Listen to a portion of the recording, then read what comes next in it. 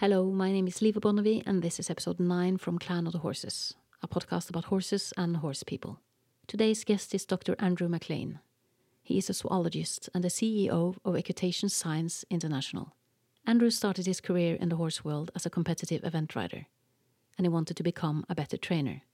That led him to ask questions about the horse's mental abilities and the difference between horses and humans.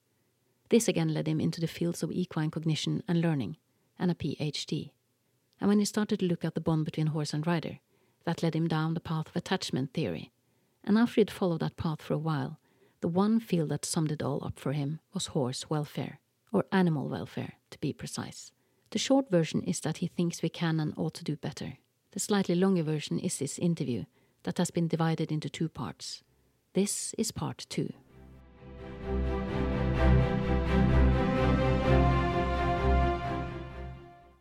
So, Dr. Andrew McLean, we are back again for part 2 of this interview. Yeah, I'm very happy to be here. Thank you. And I can't begin to tell you how thrilled I am to see you again. For although we did cover a lot of ground the last time we spoke, I really felt we needed more time to explore a specific theory that for some odd reason still is considered to be a cornerstone in horse training, namely the dominance and submission theory. Could you start by talking us through the origins of the theory and maybe also explain why we still use it so much? So it is a very interesting question, and I think through many pop authors and scientific authors like Konrad Lorenz, people became very interested in animal behavior. And the idea of a hierarchy was first seen in chickens by Skeldrup Eby back in 1921. And what seemed to be the case was a very linear kind of hierarchy from one chicken to another in a very resource limited environment, where you would keep chickens. It wasn't like in nature where there are so many other resources that animals compete with, because what we do know now is that there are many resources and animals are more or less dominant for each of them. And so there is no case of an animal being dominant in nature for all resources that anyone has ever seen. They're more dominant for one and less for the other. And also when they've had enough, they tend to be less so. And also, we know that in wolves, for example, that kind of relationship was first seen on Ile Royale, the work of David Mech. But these wolves that were introduced to this island weren't a really clear example of what we see in wolves normally, because normally wolves live in family groups like horses do. And in these sorts of groups, we don't see dominance hierarchies. We see a lot of sharing going on, and we see that no wolf, or no horse for that matter, is ever dominant more than 70% of the time for any one resource. So resources are allocated much more equally. And you could understand that in a family kind of situation. You wouldn't, if you were just boss over all the resources, nobody else would get anything. So it doesn't make any sense. But back in those early days, the idea of a hierarchy was quite a convenient idea. And in the 1960s, when the hippie movement came about, there was a lot of resentment for much of the establishment. And at the same time, the behaviorists, which was largely Thorndike and then Watson and Skinner, had very strict ideas about animals' behavior. And it was very appealing scientifically, and much of it is still true. But the main thread of their idea, which became public, was that you could turn a peasant into a lawyer, which of course is wonderful and true, that people can learn to do whatever they want to do. You're not automatically in a certain class situation in a society bound by your intelligence in one thing or another. You can everyone has potential. And that's the wonderful thing about education. But the social conservatives in the United States didn't like it one bit, because the idea of turning a peasant into a lawyer meant that, God forbid, you could have African Americans starting to, move above their station, and women and anyone who wasn't a white conservative male. And so that was very unappealing. And the ideas behind all of this had huge impetus in science. So the words operant conditioning were commonly seen in scientific papers in behaviorism. And after the social conservatives started to really attack Skinner, Skinner lost his job. The word operant conditioning, or the term, never appeared in a scientific journal again in the United States for many, many, many decades later, not until in the 90s. So there was this period where it wasn't even talked about. At the same time, so Skinner's gone, his students never could get jobs either. And at the same time, the science of animal behavior was beginning to emerge in Europe through Konrad Lorenz and Nico Tinbergen and people like that. And even von Frisch published studies about the dance of bees, and it was already wonderful, but it wasn't really quite as precise as behaviorism, but that didn't matter. What actually happened was that the work of the ethologists in Europe also began to see social dominance happening. And so, they were doing experiments and hiding in tents and looking at animals. And we, as I said before, we now know that there are very much more complex aspects about social dominance. And we use the term bilateral dominance, whereby one animal is only ever aware of its relationship with each of the others. It's not like any animal has a spreadsheet of all of the relationships. So what you actually see in bilateral dominance is that A might dominate B for food or space. B might dominate C, but C might also dominate A for that same resource at any one particular time. And it will change according to association. So it's a very much more complex thing. But nonetheless, because in ethology, they seem to support the work of Schillerup-Eby back in 1921, at the same time in the late 60s and early 70s, the American horse whisperers arose, and there was money in it, a lot of money in it. So they very quickly cottoned on to the idea of dominance hierarchies and said, actually, this is what we see in horses all the time. And people made all sorts of claims to have spent a lot of time looking at horses in the wild. And yet in the 70s and 80s and 90s, there were people who were doing PhDs in tents, in hides, looking at horses. And it's been studied in the Assateague Island in the United States, in New Zealand with the Kaimanawa horses, in England with the New Forest ponies, and in Australia with the Brumbies, as well as elsewhere.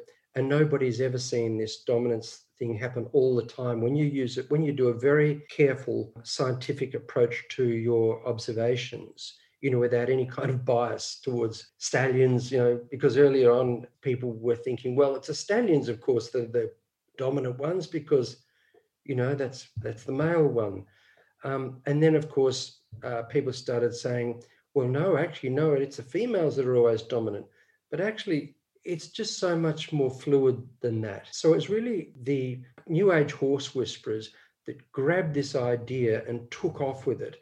And the rest of the world believed them, or the horse world. And so they started to apply it in every different direction and say, not only does dominance theory apply between horses, it also applies from human to horse. And so all you have to do is to be the boss over the horse, and all your problems are solved. And I had a very interesting experience with this many years ago. I was doing my PhD, and I was teaching a girl on my arena with a horse that had a problem. And her father was watching me and listening to what I said through the window of his car, and it was wound down, and I didn't take any notice of him. And I'm a newly fledged zoologist, and I was also thinking along these dominance lines. I had no other ideas. I thought it just made a lot of sense that you've got to be the boss over the horse. And he said to me, I'm very interested to hear what you told my daughter about her horse. What are you actually trying to tell her exactly? Is it that she needs to be dominant over the horse? And I said, yes, the horse is the boss over her. She needs to get respect from the horse, and then it would all be better. And he said, I'm surprised you're saying this. He said, haven't you just started your PhD? And I said, yes. And he said, what's it about? And I told him it was about the cognitive abilities of horses. And he said, well, I'm surprised that you're not seeing this in terms of single learned responses. Maybe the reason the horse walks on her when she leads it, maybe it's not dominant, maybe it just hasn't learned to lead in a straight line.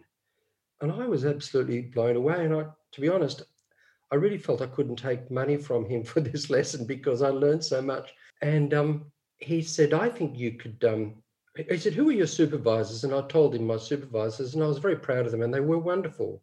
But he said, I think you need a dose of learning theory. And I said, I think I might do too. And he said, look, I'll help you. And so I went to his place every week for a year and learned about learning theory from him. You know, I had a psychology course basically from this man on Friday evenings, and it was the best thing I ever did. And it really changed me from thinking about dominance to think, well, if we just broke everything down into single factors and we taught the horse that when we lead it forward, stepping sideways isn't actually leading forwards, that's stepping sideways. And all we need to do is to reinforce the horse for going in a straight line. And it's a much better way of thinking about it.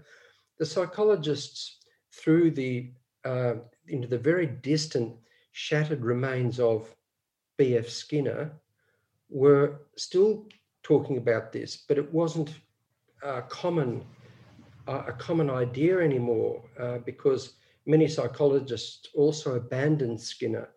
But this fellow, his name is Professor Eng. He was the professor of psychology at Monash University in Melbourne. And I was so glad that I'd met him. And he was one of the ones that still held on to the ideas of reinforcement theory because, you know, with people, with children with learning disabilities, with children who have all sorts of behavior problems, there's nothing more effective than behavior therapy. And that is basically using operant conditioning and the theories of Skinner. And so it's interesting that we tossed them out so many years ago, and now we're drawing them back in. And in fact, in Australia, you can get rebates on our medical system if you do behavior therapy because it's so effective. So it had a very tortured kind of beginning, and I think that's the reason why so many people still hang on to it, because it's a very attractive idea, the idea of dominance. But the idea of a horse seeing a human as dominant is pretty sketchy. We really don't know what horses think. You know, we try to imagine it, but in fact, we'll never know really what goes on. We just make as good a guess as we can. And it works much better to not blame them for load them up with all of this nonsense and just simply look at what we've got in front of us and look at what the horse does and see how you can change the horse's behavior through reinforcement. I also find it interesting that when you talk about dominance, it's related to resources, reproduction, food, access to resources. And I don't compete with my horse about any of his resources. I don't eat what he eats. I'm a different species. So to me, it's also very strange to use the word dominance in that aspect. I think it is too. And it's, they talk about invading your space as if the horse, the word invasion is even a word that's got it's got a flair of aggression about it when he's not invading your space. He's just there. He stepped in a certain direction. And of course, how is he supposed to learn it when sometimes, you let him come into your space and you actively encourage it, and then sometimes you don't. And I do think you can teach horses, we teach horses to stand still and all of that sort of thing. But very often horses are within our space, and you don't want them to be afraid of that. So I think it just makes much more sense to train horses well. But part of the problem also was that, in what also caused the demise of Skinner and behaviorism was in the 60s with the hippie movement. The children of that generation in the 60s that were now emerging as adults were pretty unimpressed with what had come before them, because we'd just come out of the Second World War and there was a possibility of nuclear catastrophe with the Bay of Pigs incident in the United States. There was the thalidomide tragedy where people believed so much in medicine and now it's not so good. I know, well, my mother, for example, could go to a shoe shop and have her foot x-rayed so she could get the perfect fitting shoe. People just, everything was wonderful about science. And then Rachel Carson wrote her book, Silent Spring.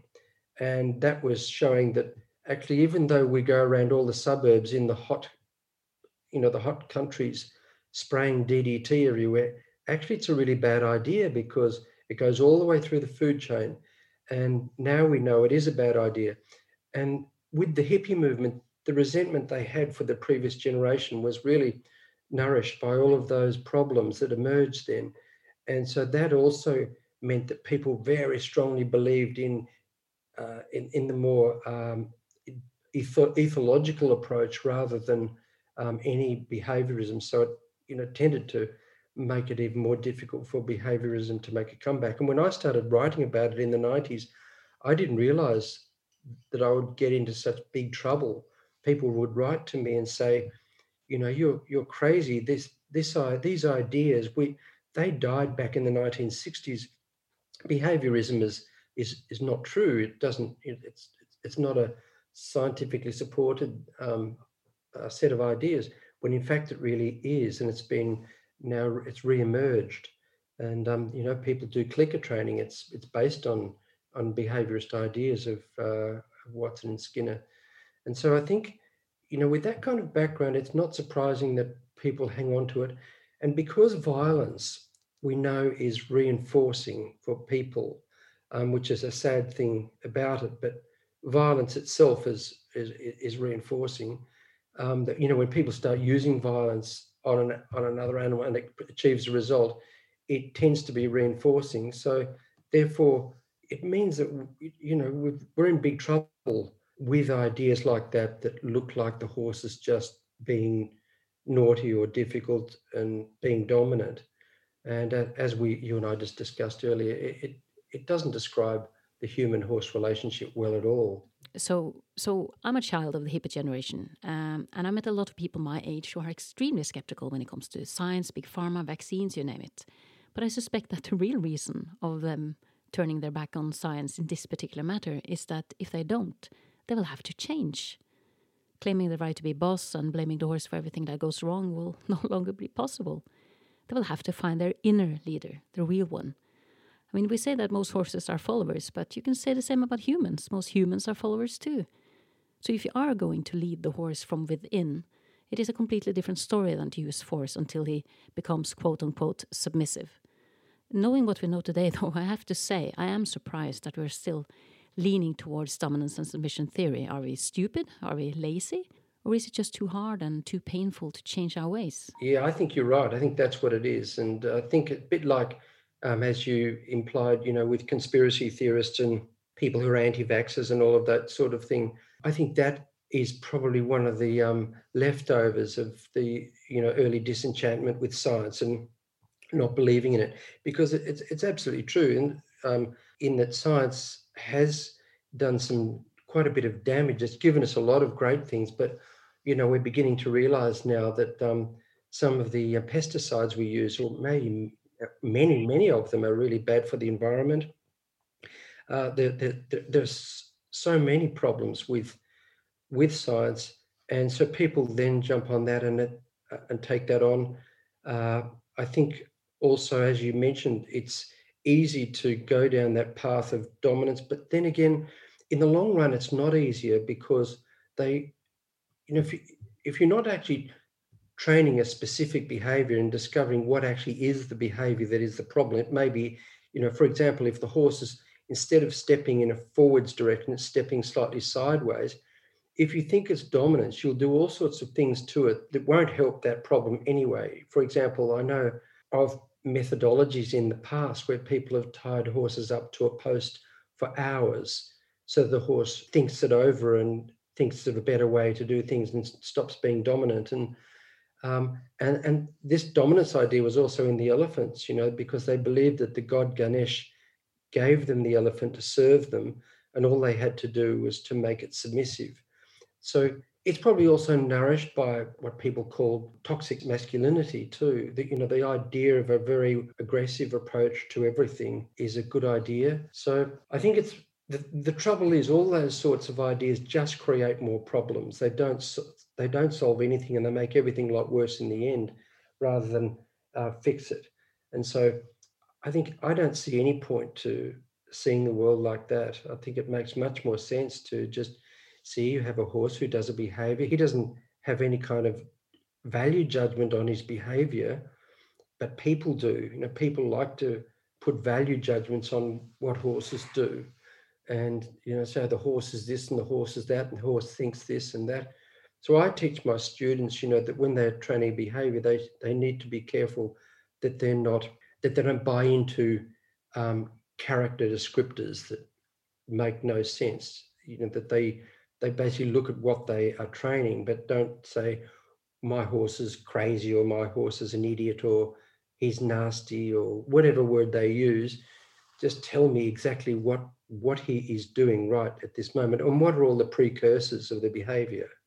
When people say my horse bites, well, you've probably seen the very end of the chain, the beginning of it, when he first maybe put his ears back. Then what happened, and why did it happen? So, yeah, it's a complex thing, but it's much more about us, isn't it? Yeah, it's so much easier to smack him when he bites you, rather than have to think back, like you say, where did it start? What in the journey with me caused this behavior? Because it comes from, the relationship between me and my horse. It's my responsibility, the way I see it. So I'm just surprised that people think just smack him and just move on. It's just, why aren't they more curious about where does it come from? I'm amazed as well, but I think but it is hard. I mean, I had some discussions with some of my friends about this, and they say, well, I can kind of see that you're right, but it's such a difficult journey. It sort of works this way, and you're telling me to kind of this is a shortcut. I like the shortcut, and you're trying to tell me no, it's the other mountain. You have to go down in the valley and then up again. And they say it's too hard. This is good enough for me, because I'm a bit surprised that people, especially those making a lot of money from this kind of work, that they don't feel bad about it, because they must have realized that there is something missing. We wanted to research that years ago, so we did a study, and we wanted to look at the personality traits of the trainers who did various types of training. And what we assumed was that if you had a more aggressive approach in horse training, or you believed in dominance theory, compared to other kinds of approaches, such as an equitation science approach or whatever, what we expected that we would see personality differences, but actually we didn't see them. What we did see was just that the people who tended to use a more equitation science approach had a higher standard of education. That was the only significant difference. And maybe that's it, that it's difficult for people to retrain. In some ways, they're a bit scared of the light. They're happy in the little world that basically seems to work, rather than someone coming in and basically exploding all their myths. Whereas I think that's unfortunately what we have to do. We should start with children so that we can teach children the right way, and that's what we've done in Australia with the Pony Club syllabus. I just love it, because it's so right. You have to start early, because it's so much easier to learn than to relearn. Yeah, but it's very interesting too.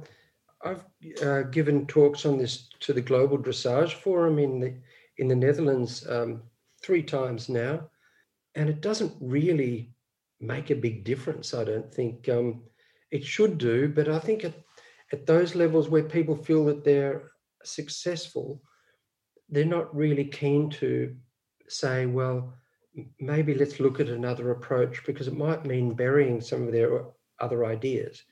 The idea that the horse is somehow culpable, or that the horse, some horses really want to show the world their dressage movements and some don't, and all of those sorts of things, when really the horse is a horse, And we need to learn more about the horse and how he and she works so that we can do a better job in our interactions. And that's really the future of it all, I'm sure. So retraining the children of the hippies, that would be too much of a struggle for us.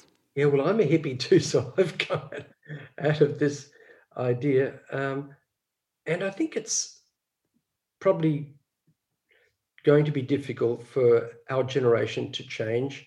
Many people have, by the way, people are moving in that direction because it solves problems. But the only people at the high level that I ever get to really change their mind and get them to see another way is when they've had a behavior problem.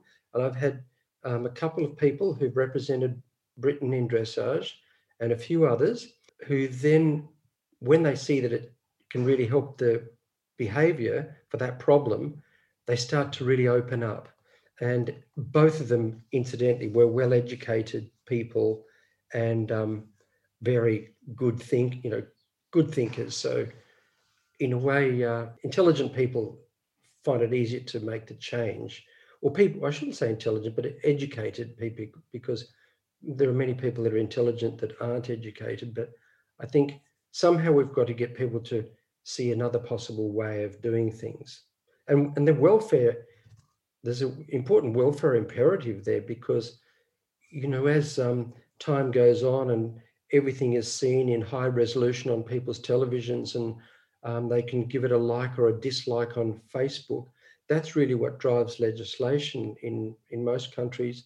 And so if we don't stay ahead of the game, legislation is a very, tough sword to fall on.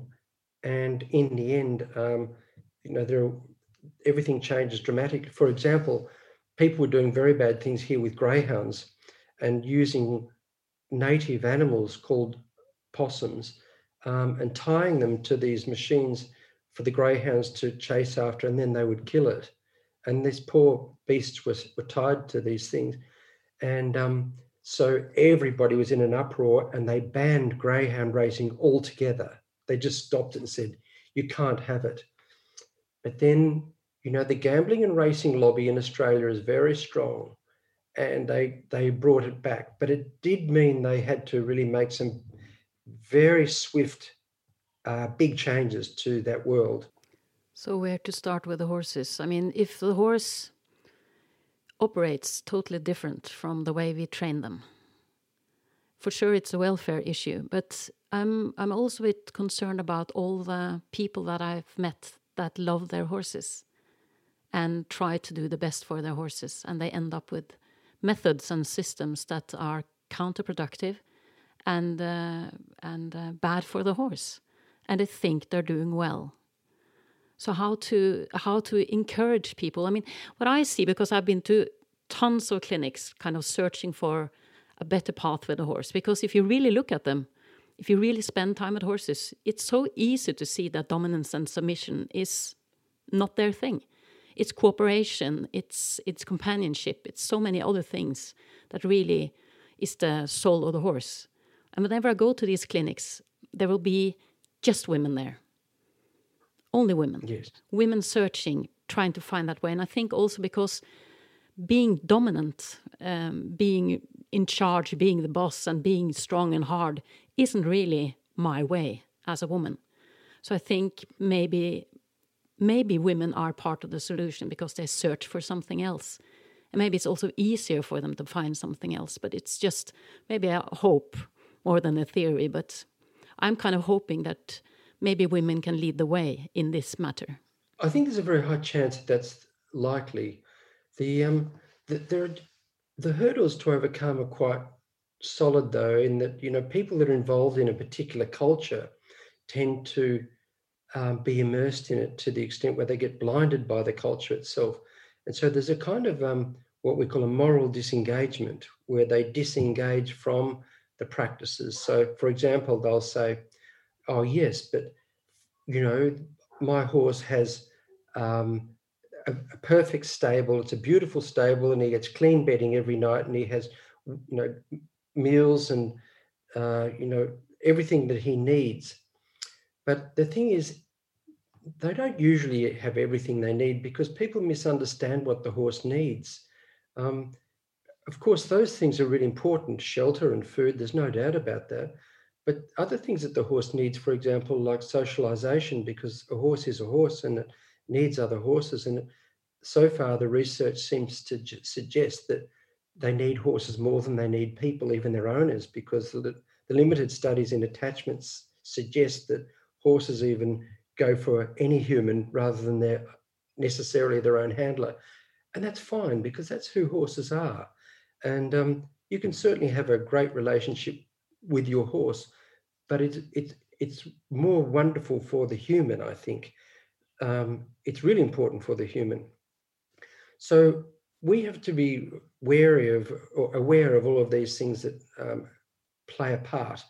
One of the papers that I've just been looking at was an ethnographical account of horses in Britain and how instructors and coaches use a very military style, and it's very normal, a military sort of coaching system.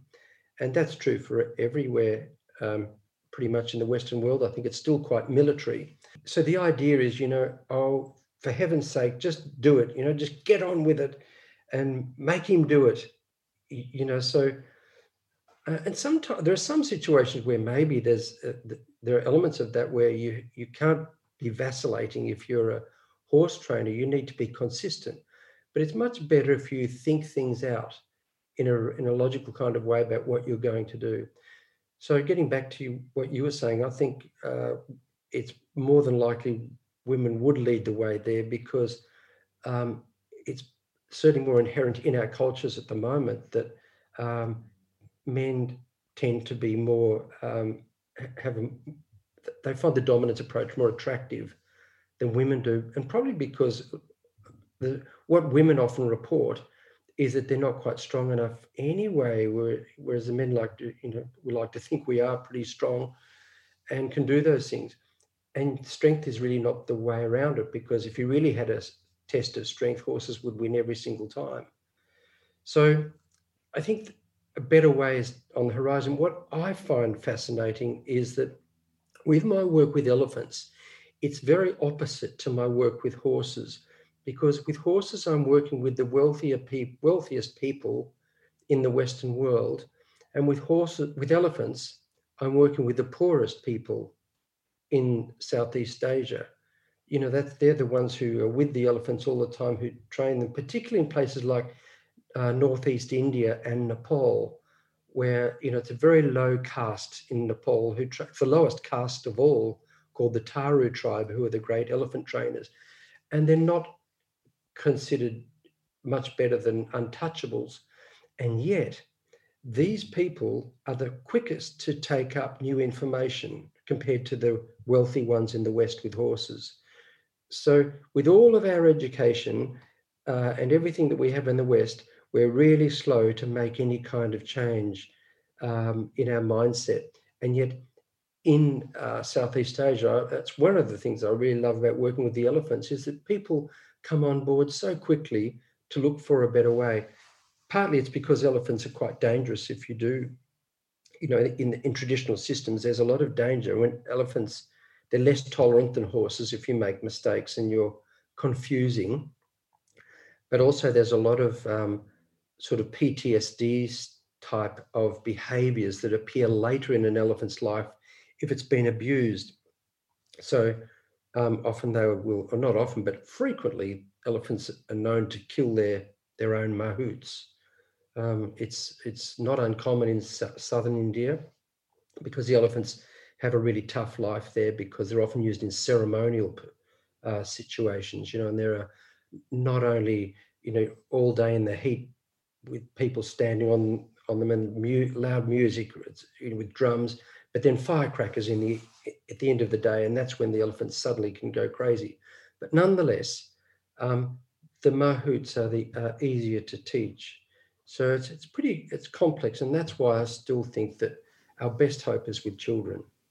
I totally agree. Our best hope is with children, but I just have this urge, this need to also try to help the horses now. You are doing it. That's what this your program's about. And I think probably what you will find that people will start to consider and reflect, because, this is the conversation. And the trouble with the conversations that often happen like this is they're in a kind of echo chamber where nobody is listening except for the people who are already convinced.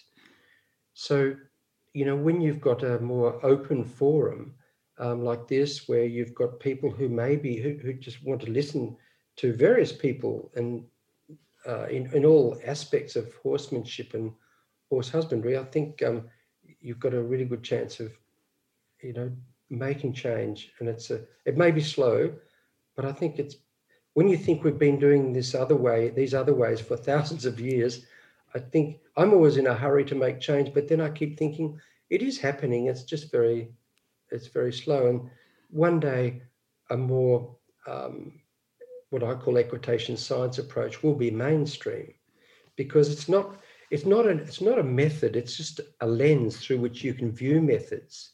You can still do Pirelli, or you can do British horsemanship, or whatever you like, but the lens of equitation science basically dictates, because it's about animal learning and ethology, it dictates whether it's likely to work or not, and it explains why it doesn't work when it doesn't work, and why it does work when it does. So it's an educational thing that, it's going to take time, but it is happening, I think. And yeah, programs like this will make a big difference. And for sure, also the work that you're doing. I just can't tell you how happy I am that it was possible to convince you to take another chat about this very important issue, Andrew.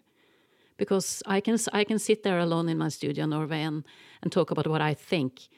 But you know some things, and you have a history of science to look at. And I think it's really relevant, because it comes from something that is a bit more solid than just me, sitting in my chamber, or some horsemanship trainer sitting in his chamber and thinking, oh, this is a bright idea, or this sounds clever. But it's the mythology and looking at the bigger picture that you really add to the flavor. I'm so grateful for your perspective on this particular issue. It's really enjoyable for me.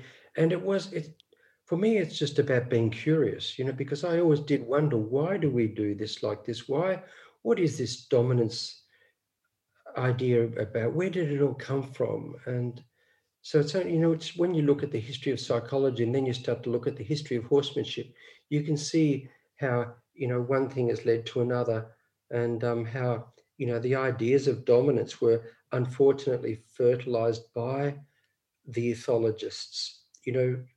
When behaviorism was assaulted in America and nobody talked about it anymore, all we had left was ethology.